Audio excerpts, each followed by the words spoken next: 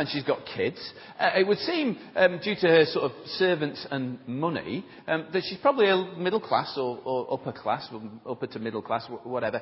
In the general scheme of things, she's probably like a lot of the ladies who are sat here this morning. Okay, we don't have servants, but it's not been unknown for there to be the odd au pair in Fulwood. And we all have people who deliver our papers, do our gardens, babysit our children. So in that sense, she's very much like us. But just look how hard she works. Verse 27. Have a look at it. It tells us she watches over her household. We've got a household, I think, here. There you go.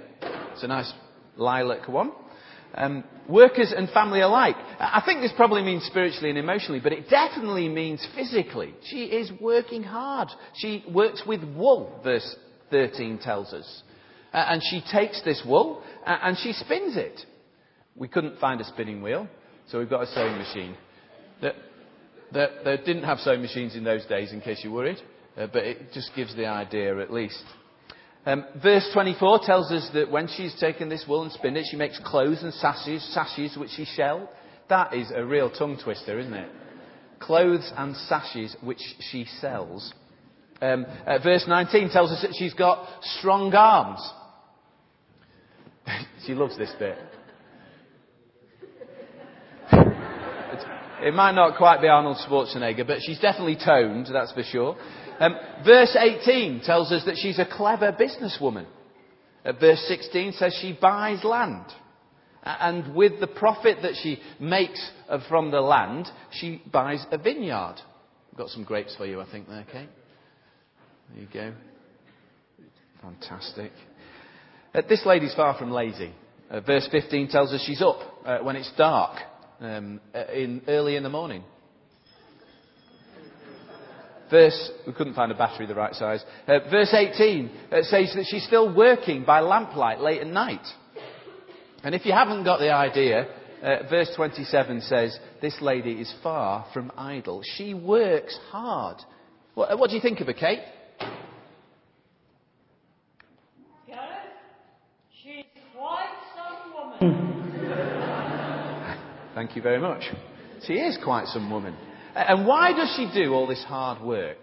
What does she do with all her earnings? Well, verse 22 tells us that she's got a nice bed and some decent clothes.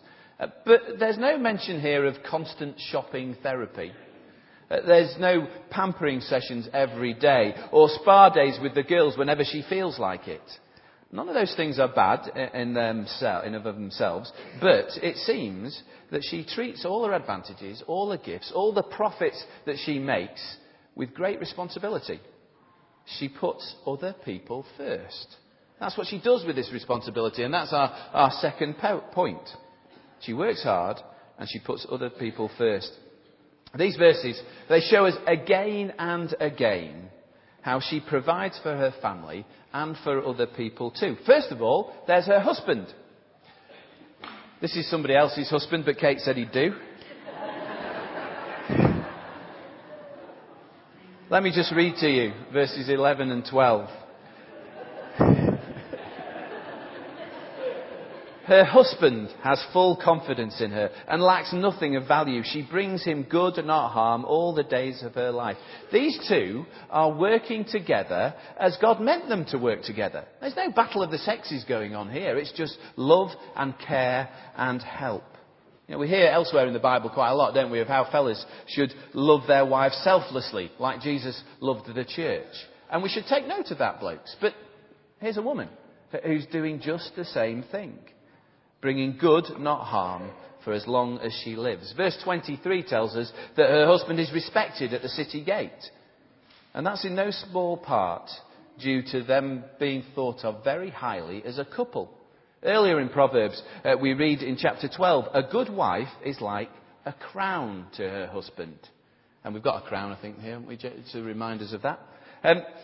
Now, it's not that she's a crown in that she's an appendage, a bit of a sort of trophy wife who's pretty and just sort of there. She's a crown in the way that both of them together, working in partnership and godliness, are like royalty. This is a good thing. What about her kids? We've got some kids. They're definitely not Kate's. but she said they'd do. Verse 15 tells us that they get plenty of food. There's plenty of food on the table for them. And verse 14 reminds us that every now and again, it's not just normal food. She actually can come up with something quite exotic. If they've been around in Sheffield over the last few months, this lady's children, verse 21 tells us, would have been toasty in just the right clothing. And as far as the servants are concerned, they're well fed. If you read verse 20, we hear that she cares for the poor as well. She works hard. She puts other people first. What do you think of her, Kate? She's quite some woman. She is indeed. Thank you very much, husbands and children. You can disappear now. Oh. You can take your fruit with you if you like.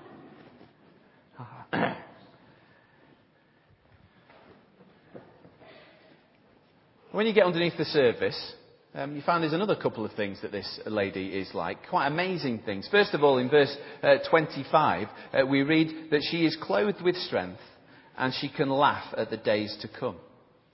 This woman, the perfect woman, doesn't worry. She doesn't worry. Now, I had a little think about this. I'm sure there's plenty of things that women could worry about when it comes to the future. I'm not a woman myself, but I would guess it's things like this. Your children. Do you worry about your children? Do you worry about whether they're going to get the right exams and a degree? Do you worry about whether they're going to marry well? Do you worry as a woman about your husband's job, particularly in this present climate? Is it going to last forever? Maybe if you're a single lady, you worry about getting a husband in the first place. Yeah.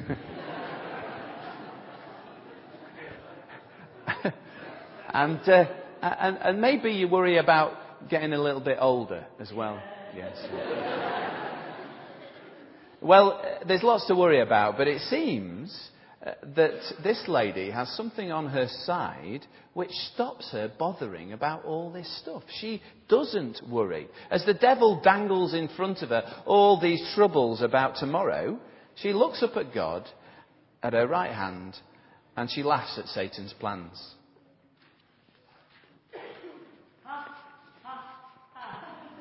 You can do nothing to me, because all the good things that God has given me mean that you cannot touch me. I'm safe in God.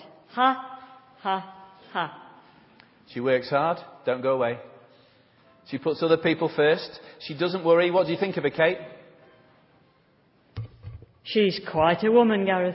She is quite a woman, isn't she? And then in verse 26, we hear that she speaks with wisdom and faithful instruction is on her tongue. She's wise, this lady is as well.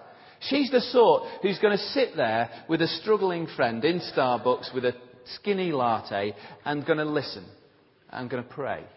She's the sort who is going to help her husband think through ideas for family Bible time and family holidays together. She's the sort who is going to sit with her children late at night and chat about friendships and school and bring God's wisdom to bear on those things. She's wise. She works hard. She puts other people first. She doesn't worry, and she's wise. What do you think of her, Kate? I still think she's quite a woman, Gareth. That's good. She didn't have many lines to learn this morning.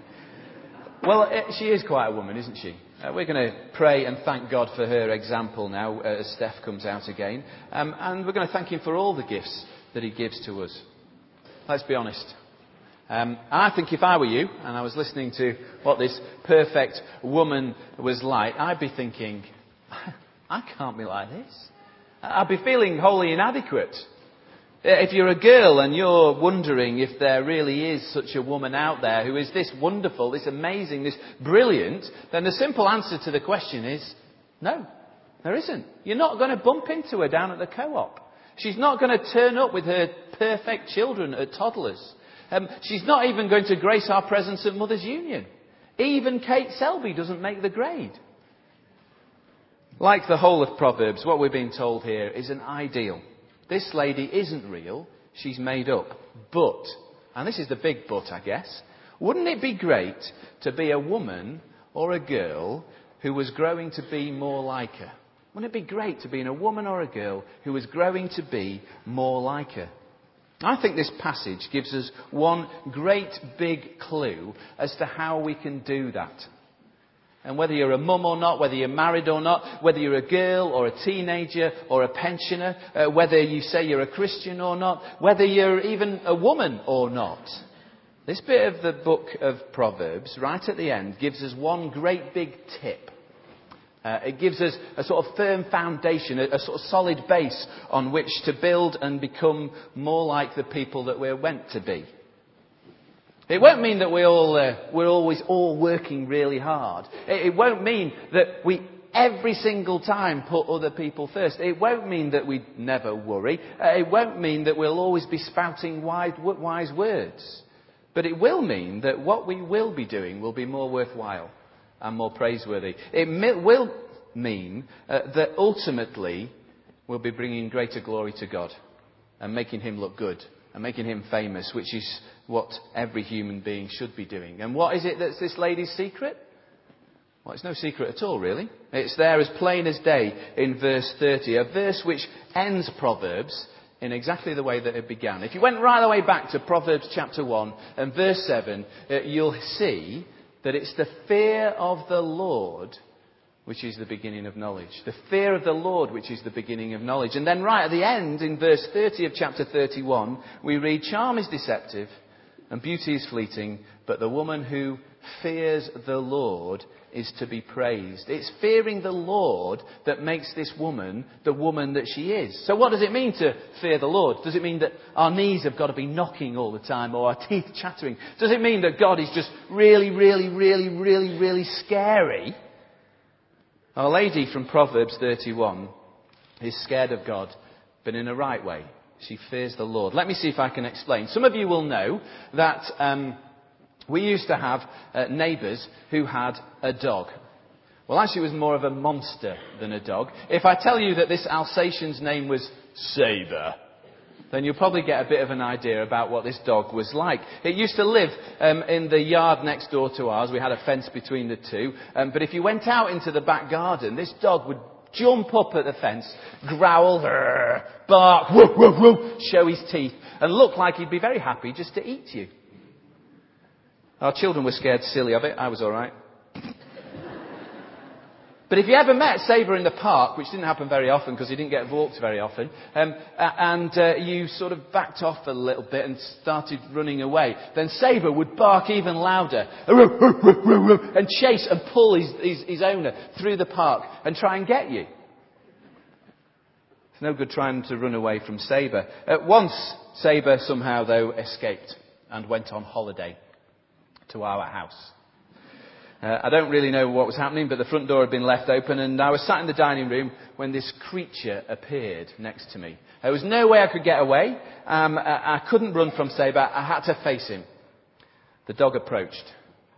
I stood my ground and tried to look brave. He came closer. I prepared for the attack. Sabre jumped up at me, put his paws on my chest and went... licked my face. God's like Sabre. People laughed at that point in the service earlier on. But he is.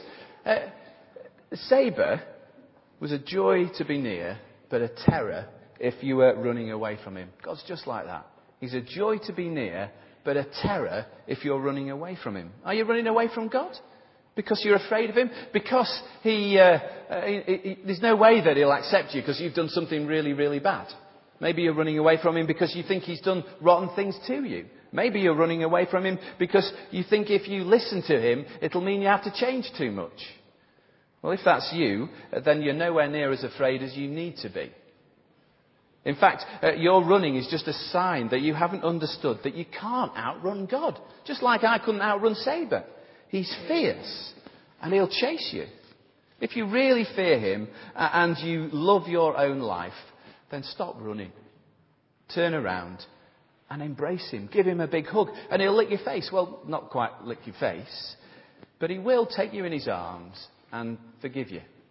If you turn and face God and say that you're sorry, he does do that. He says, come home. Something he can do because Jesus died to take the punishment for all the running away that we've ever done. For this lady, fearing the Lord is full of peace and security and hope. He's a joy to be with. A woman or a man or a boy or a girl who fears the Lord will not run away from God to satisfy their longings or to stop their worrying. They'll wait for Him. They'll hope in God. They'll stay close to God and trust in His promises. The idea of doing something different, well, that's just silly. The idea of sinning, of running away from God, well, it's just too scary to think about. He's going to chase you. And the benefits of living and trusting God will be too amazing and too glorious to ever want to give up.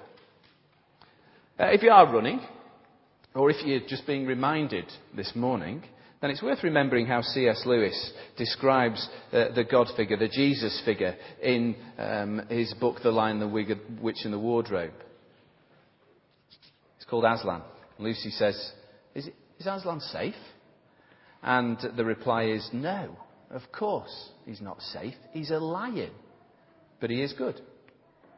We all need to fear God more, don't we? And fearing God and being 100% secure in Him is what makes this lady the special person she is. It's fearing God that makes her work hard. It's fearing God that helps her to put other people first. It's fearing God that means she doesn't worry. It's fearing God that makes her wise because she listens to what He's got to say and not to what other people have to say. I think it's probably a point in the service where it would be really good to say sorry. So Matt is going to come and lead us in a confession. If you want to turn to your service sheets, you'll find it there on page 2. So how do we treat this perfect woman? I think I asked the question there. Dads, kids will know by now that none of us have mums and wives who are completely perfect. But it's my hope and my prayer that there will be mums and wives and women here too who do fear and trust God. Who are doing that more and more each day. Who are trying with His help to grow to be more like this perfect woman that we read of in Proverbs 31. You'll know who they are because they will be the women who are working hard. They will be the women who are putting other people first. They'll be the women who are trying to be not worry, and the women who are being wise and giving you wise words from what God says. And if you're a mum, or if you've got a mum like that, or a wife like that, or you know a lady who is like that, and then take note of verse 28 of our chapter. I'll read it to you because I think you probably closed your Bibles by now.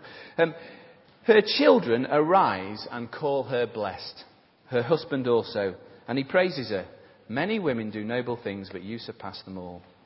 You know, on many occasions, and especially on days like today, we should take the opportunity to tell our mums and our wives and other women how good they are to us. We should say thank you. I hope you've done that already this morning. Cups of tea in bed or whatever. But we want to give you another chance to do that right now. So if you've got a mum here today, or if you know of a lady who isn't your mum, who you want to say thank you for being a godly example, then while the band plays in a moment, come up, grab some daffs, go back to your mum, give her a big hug, or that lady, give her a big hug and a kiss, and say thank you very much. We'll play some music. Don't worry if you're old. You know, come and grab some flowers. Hopefully we'll have enough. And if your mum isn't here, then do take some flowers to take home to her as well. So come and